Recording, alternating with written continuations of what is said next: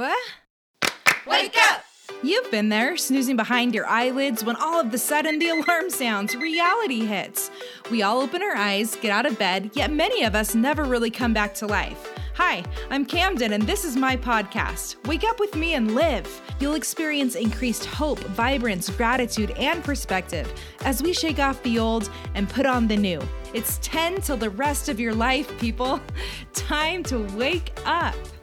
And I'm Camden Hainsworth. You have landed on the Wake Up with Camden podcast. Whether it is midday, morning, afternoon, or evening, it is the perfect time to wake up. This weekend, I was able to help my 6-year-old and 7-year-old clean up their bedroom. It was long overdue. I have not been feeling well lately, and so things have gotten a little bit out of hand in the cleaning department.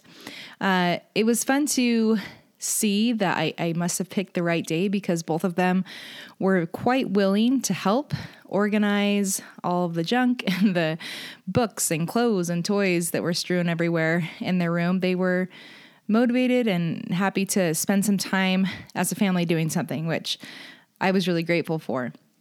However, I was able to once again observe what each one of them value most. One of my daughters really has no problem taking a look at the inventory of what she owns and saying, you know what, I have 2 of these. I'd be happy to donate this to Goodwill. The other one, however, has a really hard time parting with her items. She just does. It's a more difficult process for her and adds to the emotional turmoil of change and hardship that surrounds making things different or out of the ordinary or having to embrace a new thought process. It's just not that she lacks a little bit of that emotional maturity. And that's okay. We all have our own processes, and some things I really don't want to part from either. So I understand what she's going through. But I kind of thought about as I went underneath their bunk beds and saw how much stuff was under there. Holy cow. The thought that came to my head is, you guys are like mini hoarders. I didn't say it out loud, but it's totally what I thought about. And then I thought about how I am a hoarder in some ways, and that we can oftentimes be hoarders of our thoughts. Have you ever thought about that? If you have a hard time getting past like a roadblock in your minds or an idea that you really want to implement, but you can't quite start the do section. You're really good at the brainstorming, but the actual doing is really difficult for you to access. Then maybe you, like me, are a thought hoarder. I went ahead and looked up some articles about hoarding, and so we can make a good comparison here. So I found this at psychiatry.org, and I'll link this in the show notes. It says, people with hoarding disorder excessively save items that others may view as worthless. They have persistent difficulty getting rid of or parting with possessions, leading to clutter that disrupts their ability to use their living or workspaces. People with a hoarding disorder excessively save items. So instead of saying items, we're going to say thoughts. That we excessively save our thoughts. We hold on to so many thoughts. And why do we do this? Well, other people might think that this is crazy if they could see into our head. And sometimes maybe we think that too. But it's difficult for us to get rid or part with these thoughts. A lot of us, if we're neurodivergent, maybe it's because of memory. Maybe we're afraid that if we part with that thought that we won't remember it anymore, and then that great idea that we have will just disappear. And so we try and hold on to like 6 or 7 different ideas. But once again, I think we talked about this in our last episode, that's always going to lend us being very shallow with our thoughts. And that's why we never move on to the doing portion. This leads to clutter, mental clutter, that disrupts their ability to use their living or work spaces. Our brains are this incredible gift, but if they're constantly cluttered by so many different thoughts that really are unimportant, or that we just can't get rid of, or we can't donate, or we can't part with, then it's cluttering up space that we could use for genius thoughts, for ideas that are going to actually lead us to the doing and to the action. And so if we can find ways and the capacity and the support to let go of thoughts that aren't serving us Maybe they're negative thoughts, or let go of ideas that aren't really helping us or that are just cluttering up the place. We have so much trash in our head that we can't make a beautiful piece of artwork, or that we can't create something magnificent because there's just not space. So the next thing that I thought of was a professional organizer. And I've been following very lightly, not in depth, but Marie Kondo for a number of years now. And I love how when she helps people like get rid of things that are sentimental to her, she says that you can thank them. So I looked up a little bit of that idea, and I found this at the HuffPost.com. The idea is incorporated in the KonMari method as expressing gratitude to your belongings for taking care of you. If you are letting go of an item, giving thanks is also a way of properly saying goodbye so that you can mark the end of your relationship with the item and release it without guilt. And what's coming up for me right now is thinking of forgiveness. A lot of time we can hold on to memories or thoughts or ideas that we feel like have given us power over other people. And in so doing, we are withholding forgiveness for other people. And we're actually harming ourselves because we're taking up that space of our brain, trying so hard to be resentful or to hold a grudge, that space could actually be filled with something so much more beautiful that could allow for creativity and for expansion. And instead, we are clogging up the system. So the same way that Marie Kondo would encourage you to thank the thought for its existence and for the time that it's given you, and then happily move on, just like one of my daughters does. She had 2 of these mermaid tails. She got one a number of years ago and then another one this Christmas. And she's like, you know what? I like this new one that I've gotten, and the other one I've used a lot. So I'd like it to give it to Goodwill and have another kid really enjoy it.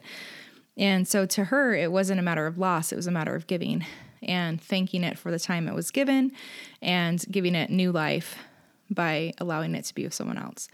So while our thoughts aren't necessarily given to others with new life, they can allow us to hold on to the thoughts and develop the thoughts that we truly do want. And we have to be brave and recognize that it's okay for us to not have to hold on to everything. Another really great way to do this is with a brain dump and with journaling. And if you really feel like you have a thought that is weighing on you and that you're carrying and having to constantly remember, maybe just having like a treasury in a journal of special thoughts that you want to let go of and not have to worry about anymore, but you want them to have a new home outside of your brain. And so creating that journal might be a great way to do that.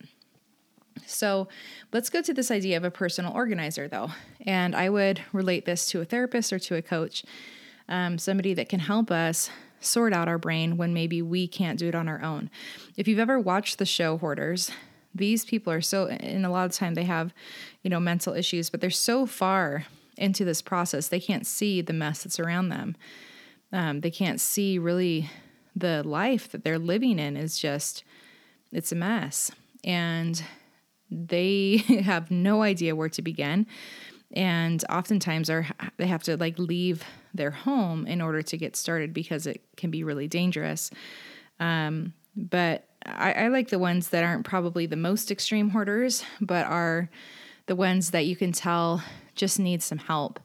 And so a psychologist and a personal organizer usually come to help them through this process because it is psychological. And so having the support on the psychological version is like having your therapist or your counselor, and then having the person to actually say, okay, this is how we're going to organize your piles. This is how we're going to separate things that we need or we want to donate or that we want to throw away. All those systems, that's where your coach would come in. So professional organizers, this is according to New York Times, will work with you to decide what you want to keep and to identify where unwanted items will go. So this is where a coach will say, okay, what is the thought that brings you the most joy? What is the thought that's most forward moving? What is the thought that makes you the most excited about working on? And when you start to talk about other thoughts, they're going to help ask you, now, does this thought help you accomplish your goal? Is this going to be supportive to your goal, or are we getting a little off track? And so that's where that professional thought organizer or your coach will help you identify where your unwanted items want to go. Do we want to talk about that now? Do we want to save that for later? Or is that something we can give up altogether? They will, in many cases, facilitate the disposal, donation, or sale of belongings a client wants to part with. And it's really cool when you watch these things. The personal organizers give the clients tools, and then they ultimately leave the decision up to the client. And oftentimes this takes an additional amount of coaching for them to learn how to part with items and, the mental ideas that surround letting go of things or reorganizing things. But that's what a coach can do. And a coach really can be anyone that you trust and that has the tools and that understands your brain well. So this could be a loved one. This could be a friend. This could be, like I said, a counselor or a therapist. But this could also be somebody that you hire to help you sort out your mind.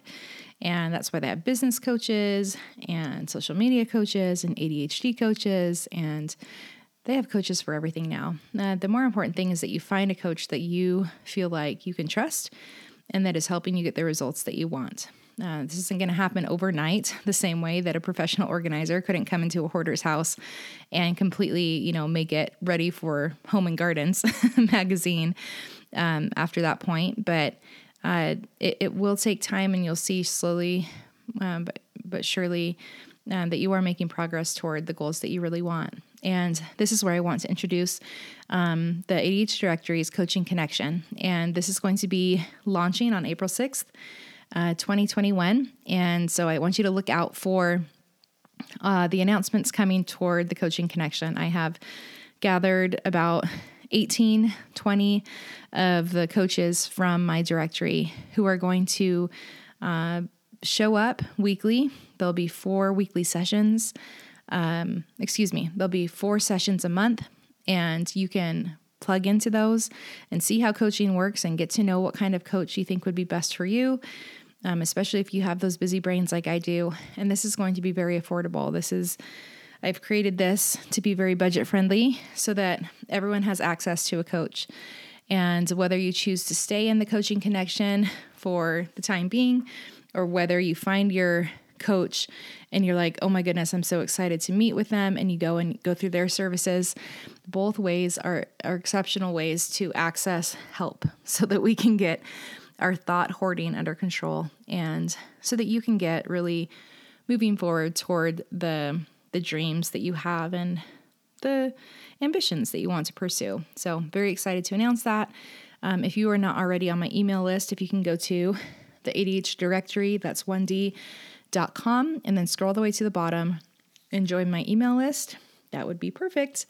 Thank you so much for joining me today. Remember, I am cheering you on. I believe in you, and let's go make it a great day. You've been listening to Wake Up with Camden. If you like this episode, please subscribe to the podcast and share it with a friend who's also so ready to wake up. You can follow me on TikTok and on Instagram at Camden_ADHD. Thank you for being here. You have got what it takes, and I am cheering you on.